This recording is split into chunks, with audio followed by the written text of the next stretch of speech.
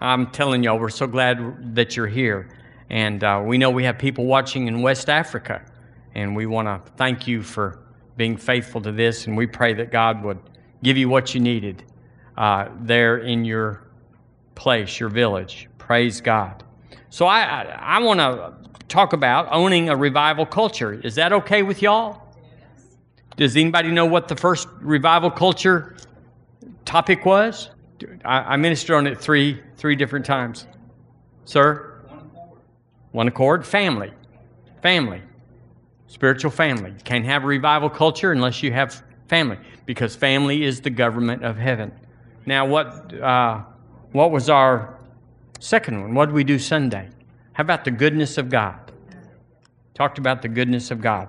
And then I kind of lamented that I didn't get to read. I ran out of time last Wednesday. I didn't get to read 1 Corinthians 13. But I'm going to put it in at the front tonight. Something might get left out, but it won't be that. Verse 4 of in the Passion Translation, because we were talking about love, and love is large and incredibly patient. Love is gentle and consistently kind to all.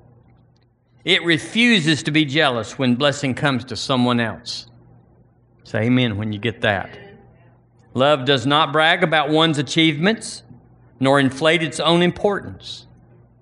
Love does not traffic in shame and disrespect, nor selfishly seek its own honor. Love is not easily irritated or quick to take offense. Love joyfully celebrates honesty and finds no delight in what is wrong. Love is a safe place of shelter, for it never stops believing the best for others. Love never takes failure as defeat, for it never gives up. Isn't that glorious? But it convicts all of us. Every one of us in here are convicted of saying, I can take that. I'm in control of my emotions. I'm in control of what I say. And so we'll do better. Thank you, Lord Jesus. And there's no condemnation. Oh my, no condemnation. We're quickened in our spirit to rise up and be who we are. Hallelujah. So I want to turn to Acts chapter 2 real quick tonight. Acts chapter 2. You know where we're going. You got it, don't you? Amen. Acts chapter 2, verse 1. We're just setting a little foundation, a little setting, a little beginning here. When the day of Pentecost was fully come, they were all with one accord in one place. If you go to the end of the chapter, of course, it talks about all the things that happened after Peter stood up and preached on that day. Culture, we're going to just review for a second. Culture is the way of life for groups of people. Whether it's a family, whether it's a couple, or whether it's a church, whatever it is, whatever group there is, it's the way they do things. And when people get married, they bring two cultures together, and they have to hammer that out. If one of them's very dominant and very unyielding, it causes trouble because the other one, like, okay, I could do that, but that's not what I'm used to. That's not the way we did it. I can change, and everybody does have to change, I suppose, compromise there, to form a new culture. Am I in the right room? Hallelujah. So what is a revival culture, or a culture that welcomes revival among the nations? It's an embedded, word-based values, goals, and practices. And y'all know that. We've talked about it every time. But it's word embedded. It's something that comes out of the word, and we're quickened. Have you ever had a conversation with someone and you were telling them the story, and as soon as it came out, you knew it was like gravel? You just knew that wasn't right. I've done it a bunch of times. Not so much up here, but just, you know. And so, but it's the first time you've heard yourself say it. And so you go back and say, that wasn't true. That wasn't right. That wasn't complete. And sometimes you have to repent to the one that you've told them that. I wrote down 3 words. It's the 3 words we have here at River Church for this year: stalwart, resilient, and fierce. The Lord told me that He wanted River Church to be stalwart, resilient, and fierce. And we are in a quest. We are stalwart. We are resilient. We are fierce in our quest for a move of God in our lives. Not just revival, not just to be stirred up, but to have a culture where God can do something with it. You know, stirred up and ready is one thing, but you got to receive the thing you're ready for and flow with what's coming. So you just answered it. Revival culture begins with spiritual family. And I just read in the Passion that spiritual family has to walk in love. We should walk in love with everybody, but we are concentrating on the family. Then Sunday we talked about living exclusively in the love of God. In the goodness of God. Pardon me. Turn with me to Exodus chapter 33. Let's pick this one a little bit. Exodus chapter 3. You got to go way west to get into Exodus, of course. Chapter 33. We are living exclusively in the goodness of God. And it'll take some adjustment, and you'll think, well, I'm already doing that. I got that down. Then you will someday look up and you have a bad attitude, you have a negative attitude, or you find yourself agreeing with someone that's blaming God, and you'll realize, I've got to work on that, and we do. In chapter 33 and verse 18, look what it says about goodness. It says, this is about Moses. And Moses is having a hard conversation with the Lord. And he tells the Lord said, my presence will go up with you. And Moses said, if you don't do something with your presence, we just soon stay here. Without you, we're not going. And God said, and Moses then comes back at him in verse 18, and he said, I beseech thee, speaking to the Lord, show me thy glory. Yeah, it's kind of like in the conversation, he's wanting proof. I need a deposit. I need a little security here. Show me your glory. If you're going to take us up and do for us, show me your glory. And the Lord said, he said, I will make all my goodness pass before thee, and I will proclaim the name of the Lord before thee. The word goodness there is the same word for glory, but it's translated goodness here. I will make my goodness come before you. So it's obvious there's no revival without the goodness of God. He asked him to show me your glory, and God said, well, you can't handle it. I'll show you my goodness, which has got glory in it. And you know the story where he hit him in the cleft of the rock and all that. Now, I want to proclaim and declare tonight before River Church and the whole world that the good news is the bad news is wrong. Let's say it together. The good news is the bad news is wrong. And that's your whole life. That's my whole life. Is sorting, is picking through, is sifting, filtering. What is truth? What is not? What is good news and what is bad news? You know, we can get real lathered up in this next month and, well, it's just 4 or 5 weeks in this election. We could get real lathered up. I mean, frothy. And we're all tempted because we're dedicated people. We're not lackadaisical. We're not insincere. We want righteousness to prevail, whatever that looks like. We want to live in a country where our leaders are Godward. And the Word says in Timothy that we may live in peace and godliness. But we got to resist getting emotionally on a tangent or on a branch of where we're supposed to stay. We know what you want. We pretty much know. We all know. We're in agreement. We don't want people that take the lives of babies. We don't, and that's the main event. We could splinter off, but I don't want to disagree with anybody because it's like the rapture. It's going to be what it's going to be. The rapture is going to happen just like it's going to happen, and what you believe is totally irrelevant. What I believe, you know, I'm a mid-tribber. No, it doesn't matter what we believe. It's going to happen like it's going to happen. So it's the same thing with politics. We should pray. And we're not praying so much for one man or one woman so much as we're praying for our country and praying for those that God would put in us. When the righteous are in office, the people rejoice, the Word says. So we're looking, based on that, we're looking for the righteous. Am I right? You go, well, we hadn't had election in a while where you didn't have to say he's the least unrighteous there or the least evil and whatever that is. We've just had to choose the lesser of two evils, so to speak. God's always going to work with imperfect people.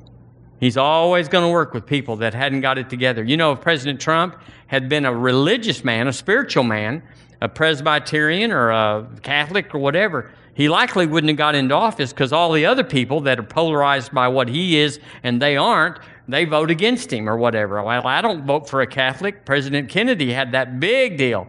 I remember my dad having a conversation and he was just a Catholic in the office. And, you know, that was big in the South back then. So my point is we got to stay on point.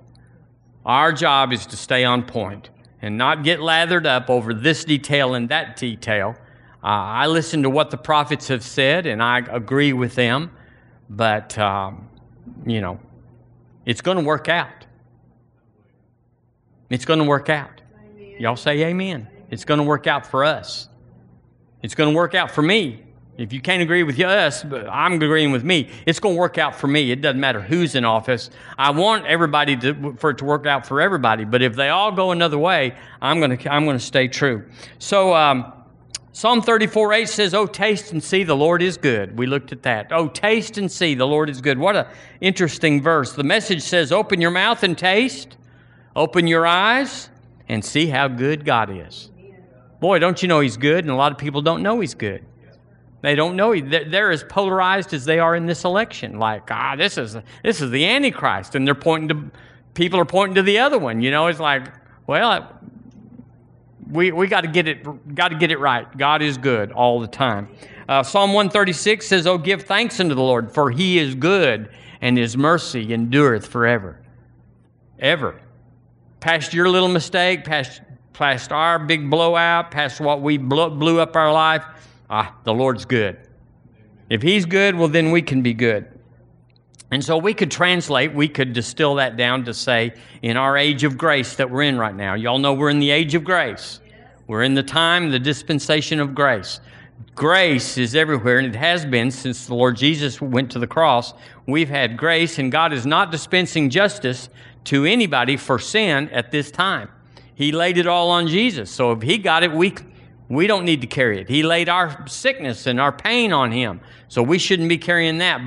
But in light of that, we could say that God is in a good mood all the time. Well, you and me get cranky, especially you. But God's in a good mood all the time. Amen. Romans 2:4. I'm just going to read it to you. We already looked at it, but I want to get this in again. When they build a highway, they put down 2 layers of asphalt, or 60, I don't know, but there's always more than one. And we need to pave our lives with the truth, not just one and done. You know, here we are interested in mastery, not exposure. So it's like, is he going to talk about it again? Well, somebody didn't get mastery because he's going to talk about it again. It says in Romans 2:4, "Despiseth thou the riches of His goodness and forbearance and long-suffering, not knowing that the goodness of God leadeth thee to repentance?" Not knowing? Are you a dummy? Are you like a hammer, a bag of hammers? You don't know anything? The Passion says, "Do you realize," I love this, "that all the wealth of His extravagant kindness," and we looked at that word kindness means sweetness, "is meant to melt your heart and lead you into repentance." In the Amplified, I like it. It says, the last part says, instead of repentance, it says to change your mind and inner man to accept God's will. So a revival culture, a culture that's anticipating, that's looking for a move of God, we have to have some foundations in there. We have to build some rooms to hold what God is bringing. And a lot of people are sleeping in the tent, living in the tent, so to speak, spiritually. And there's no room for anything but for me, my four, and no more. They're going to church, they're believing doctrines that God's interested in me and I'm only interested in Him. But we got to open up. The family of God, I'm in love with y'all. I've been telling the Lord how much I love y'all. I always have, but I'm centered and zeroed in on it. Hallelujah. So you know what we got to do? Here's what we got to do. We got to start praying. If we're going to pray for ourselves, this is what you should pray. Lord, surprise me with your goodness. Because you know why? He wants to.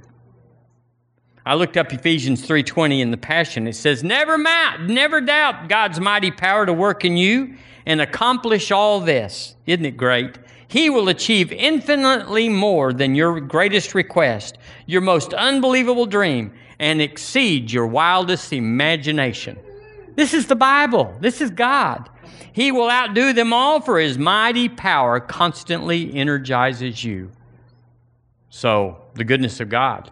He wants to surprise you. Oh, I like it when the Lord surprises me, when he does exceeding abundantly. But you know, if you know what's coming, it's not a surprise. Don't be opening your Christmas presents in November. It's hard to act surprised on the 25th. Hallelujah. So I want to go to a third topic, or a third facet of revival culture. And you know, there could be a gazillion, but we're going to hit the few ones that have to be in there. And I'm going to call this a rich life of hope and faith. Y'all knew we had to get faith in there, don't you?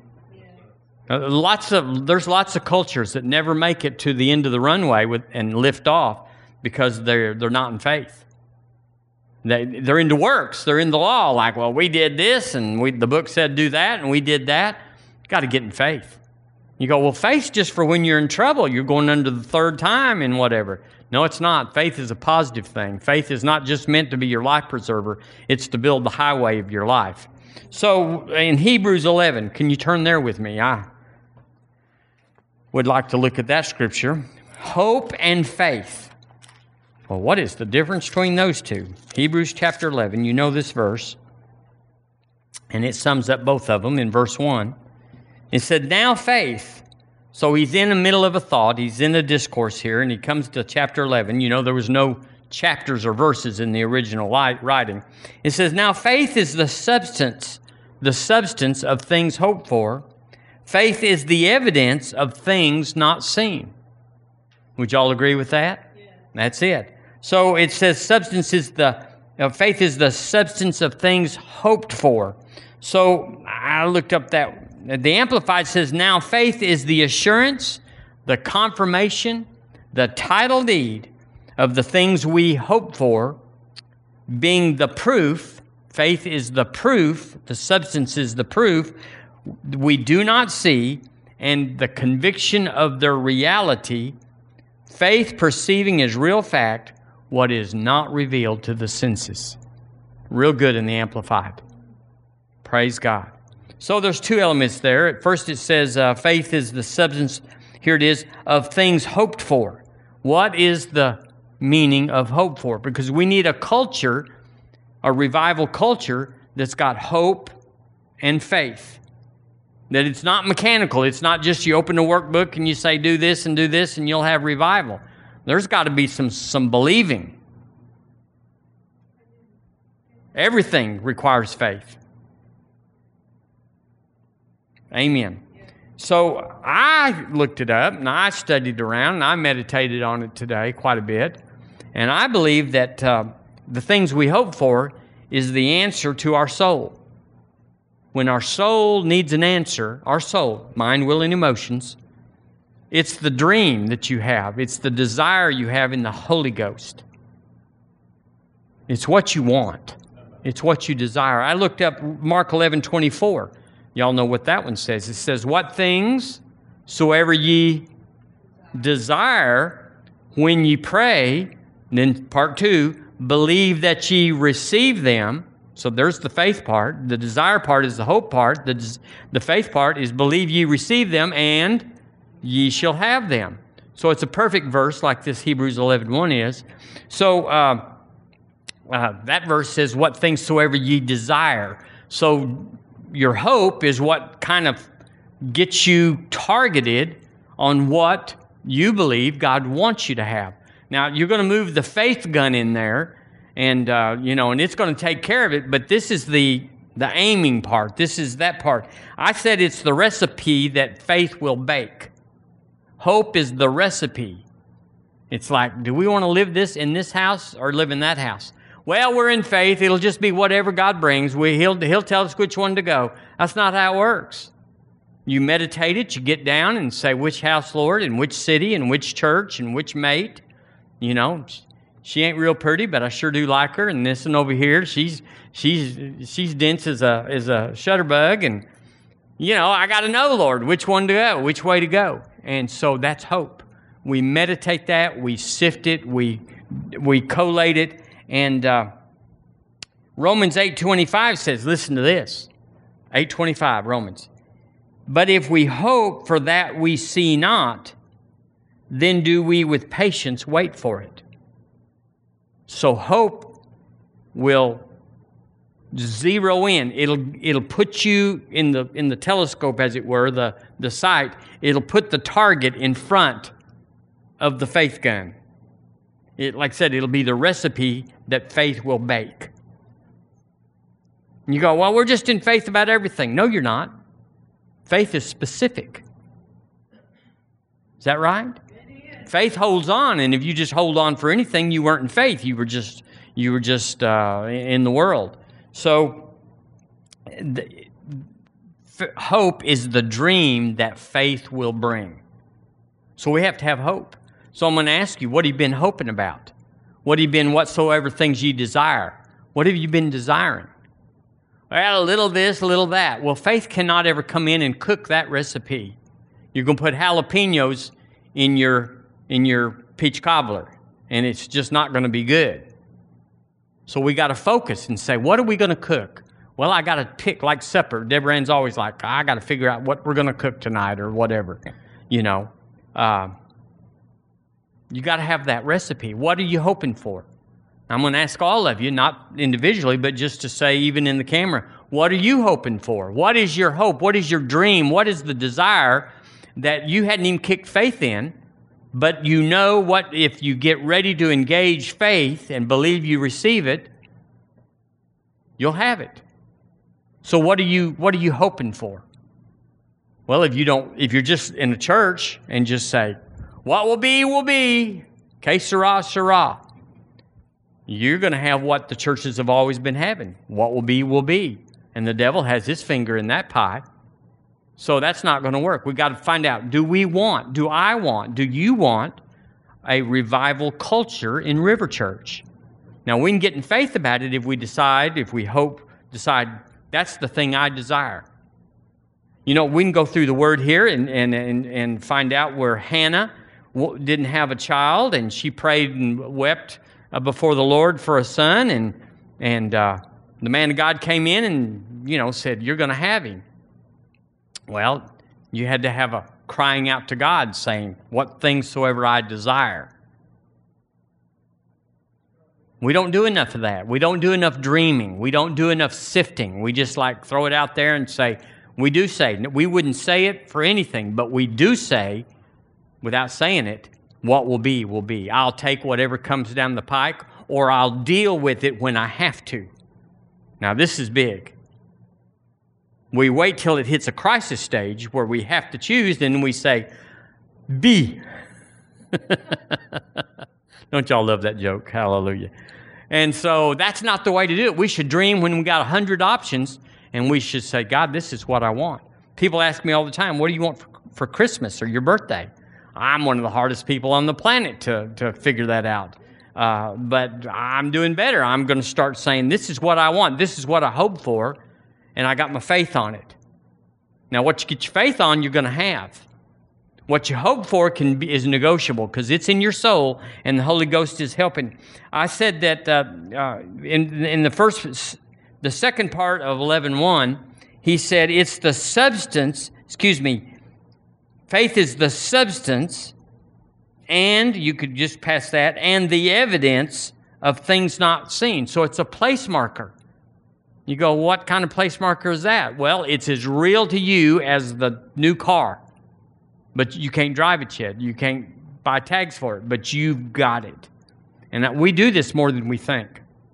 Y'all, we're in faith more than we think. We may not sit down and say, okay, what things soever I desire when I pray. And we may not formalize it, but it's a process working in our heart where we fix ourselves on something called hope and we line it out, and then we start honing in with our faith and we see it. We start being non-negotiable. We start being, have such an assurance and confidence that nobody can put us off. Amen. And so we got to have that in revival culture.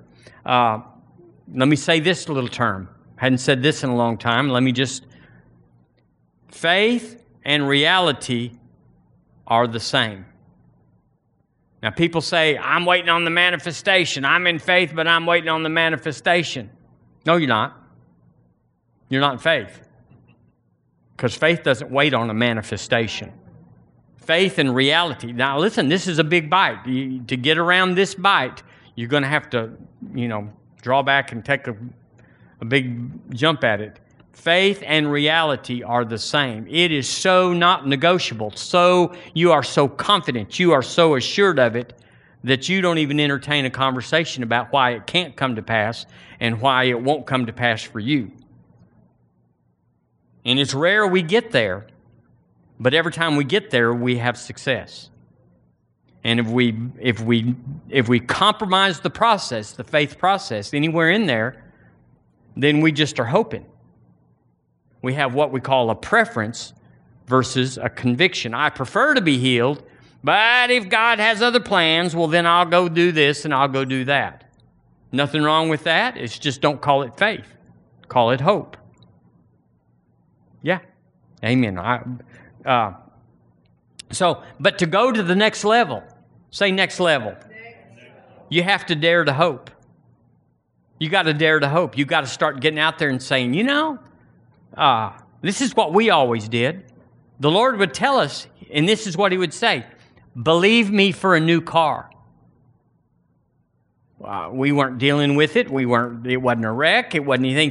He said, believe me for a new car. So we'd get over there and we'd start calling a car in. And then then we started going to look for them. And then all of a sudden we'd see it. And it wasn't one that we really wanted. I remember the black Chrysler. I've never had a Chrysler. I've never had never. But that was the car. And it was on sale because nobody else wanted it. And so all these things added up. And then financially, we could not buy this car. But this car, he said, believe me for a car. This car just slid through.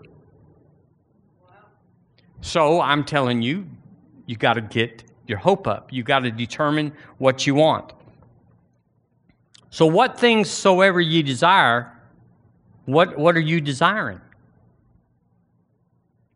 We got to stop our lives. We got to stop this busy thing of making money and mowing the grass and all the stuff. Don't quit mowing your grass, but it'll wait till tomorrow until you stop your busy life and close yourself off and find out what you really, distill your heart. Have a good look. Knock, knock, knock. Who's there? Well, it's Michael. You hadn't been here in a long time. We need ID. Your heart would say, your soul would say, you hadn't been here in forever. We've got this place junked up with so much stuff. What are you doing here? And you said, I've come to do business. I'm going to get my hope. I'm going to get my hope zoned in so I can get my faith on it. Because you can't get faith on everything. I'm in faith about better. I'm in faith about God blessing me. I'm in faith about my finances be better. Well, that's a good confession. But that's not going to change anything. So we got to cast our faith. It's got to be substance. And substance isn't just an ethereal vapor or cloud. It's something. Faith is the substance. It's a reality. It is the reality. Now, you can't drive it, but it's yours. You have seen your car. You have seen your mate. You have seen your house. You have whatever you're in faith about to pass the test. You have seen it. And a confidence comes down you. Faith is the substance of things hoped for. So we know what we're in faith about because hope is holding it there. the evidence. Faith is the evidence. You go, well, where's my car? Faith's got the evidence. It's like, you don't have a car. Yes, I do. I have evidence. I have assurance. I have a title deed, and I have it. Yay. You know what Romans 4:17 says? It's talking about Abraham, and it's talking about that God raises from the dead, and what? Calleth things that be not, how else? As though they were. Well, that's what faith does. It just says, it doesn't matter what you say. But we did talk about it a few months ago, about faith attracting the contradiction. And this is the undoing of most people's faith, the contradiction. Well, why is that? Because we're calling things that be not. We're calling things that be not. And so there's a contradiction of what be not, you don't have it, as though it were. Your faith has it. And so there's a contradiction. You tell people, I got a new car. And they go, well, yay, let's see. What is it? It's a Chevrolet. It's a whatever. Well, where is it? And there's the contradiction. And that's where most people blow out. A revival culture, a move of God culture. And you know that's where we're moving towards. We don't just want to be zoomed up and have potlucks and walk around just talking about what we believe and what we have. It's got to go somewhere. It's got to dump out. It's got to empty out of these four walls. But what have we got for anybody if we don't believe God is good all the time and if we don't really like each other? What have we got to share? I mean, everybody's evangelizing and passing out tracts and all that. It's a mechanical, soulish endeavor. It's hard to go to hell in America because you didn't know that Jesus was a Savior. Right. You don't know the particulars and you don't believe, but so we got to have something. Remember we looked at that verse, it says, they will know you are my disciples by your love for one another. That is a paraphrase. That is a I did butcher that, but that's what it says. So what about faith? We got to quit here, but let's just say this. There's three things that I know about faith. It's how you measure faith. It's how you can say, am I in faith? I believe. But you got to have pressure against anything to test the power or the strength of it. So one thing you can measure yourself is that faith knows. Well, are you going to get it? I don't know. Yeah, faith knows. Faith says, it's done. It's so done, I can smell the seats. It's so done, I've made a spot in my garage. I know I got to widen it out. So faith knows. So you can say, I'm not sure. You just don't get condemned. Just back up and start working on your faith. Faith cometh or arises by hearing, and hearing by the word of God. So you got to step back. Keith Moore said one time that he was believing God for a jet, and he was having a challenge because it was millions, I'm assuming millions of dollars. And he said he could feel in his spirit that he had one wing in the fuselage in, but there was a wing sticking out. Y'all remember that? And he said, so I had to go back in there and get that other wing in my spirit, in my faith. Well, that's smart to know. If you just say, well, good enough's good enough, close enough is close enough. No, you've got to have it all in there. Because you've got to outlast the faith contradiction. And you have to outlast the time lapse between you when you believe you receive and when you have it. There could be a time lapse in there. Matter of fact, there is. Hallelujah. So, and the next thing that I've always said is faith rests. How can faith rest? Because it knows it's already done. There's no works in it. No works. I hope I'm good enough to get this. If you ever hear yourself thinking that, you need to back up and dig deep, because you're living by the law. You're living by works. You're living by what you do. I hope I'm good enough. That's a big sign that you're in trouble. I hope I'm good enough, because nothing in heaven is measured by how good you are. Did I say that right? Your works. We are good by the righteousness of God. And the last thing I got to go is, I always say, this is the hardest one. Faith makes plans. Faith makes plans because it's not waiting on the natural realm. It's not considering the natural realm. Well, we got to wait until that thing moves out of the way so we can move up, like in traffic, so we can move up, and then the light will turn green and we can go. Faith, it makes plans. It just says, I got this. So you just start you make an accommodation for it. You start making plans as if it had come to pass. I mean, we're not talking about stupid here. We're talking about where you know and you start moving out there beyond the natural realm. So you got to ask yourself, and I do too, am I in supernatural hope? Or am I just looking at the catalog? Go get me a new car catalog and just look through it and drool over that and all that. Or am I in supernatural hope? I know it's time for me to get a new car. So that gives you're focused. You're not looking for a house and you're not looking for a boat or a motorcycle. You're looking for a car, for example. And so you start hearing that. Get in hope about a car. Get in hope about a house, whatever. Then, as you start meditating the Word, faith arises by hearing and hearing by the Word. It'll start filling that thing in with substance. Faith is the substance of things hoped for, the evidence. You'll start seeing what is not visible more real or as real as what is visible. You'll know I've got it. Now, that's how I've operated.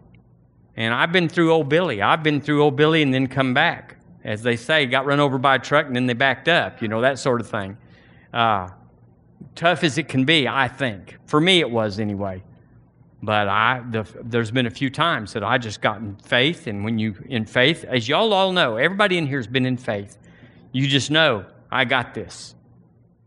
I got this. It doesn't matter. I got this. And you're in faith. So, say this after me. The Holy Spirit is immersing me in His plans, His dreams, and His hopes. My faith is focused on pleasing God. My reward is the fruit of my faith. I desire to be changed into a lifestyle that demonstrates revival. Amen. Now, see, that's hope right there. We begin, and you can tell this is our sixth time.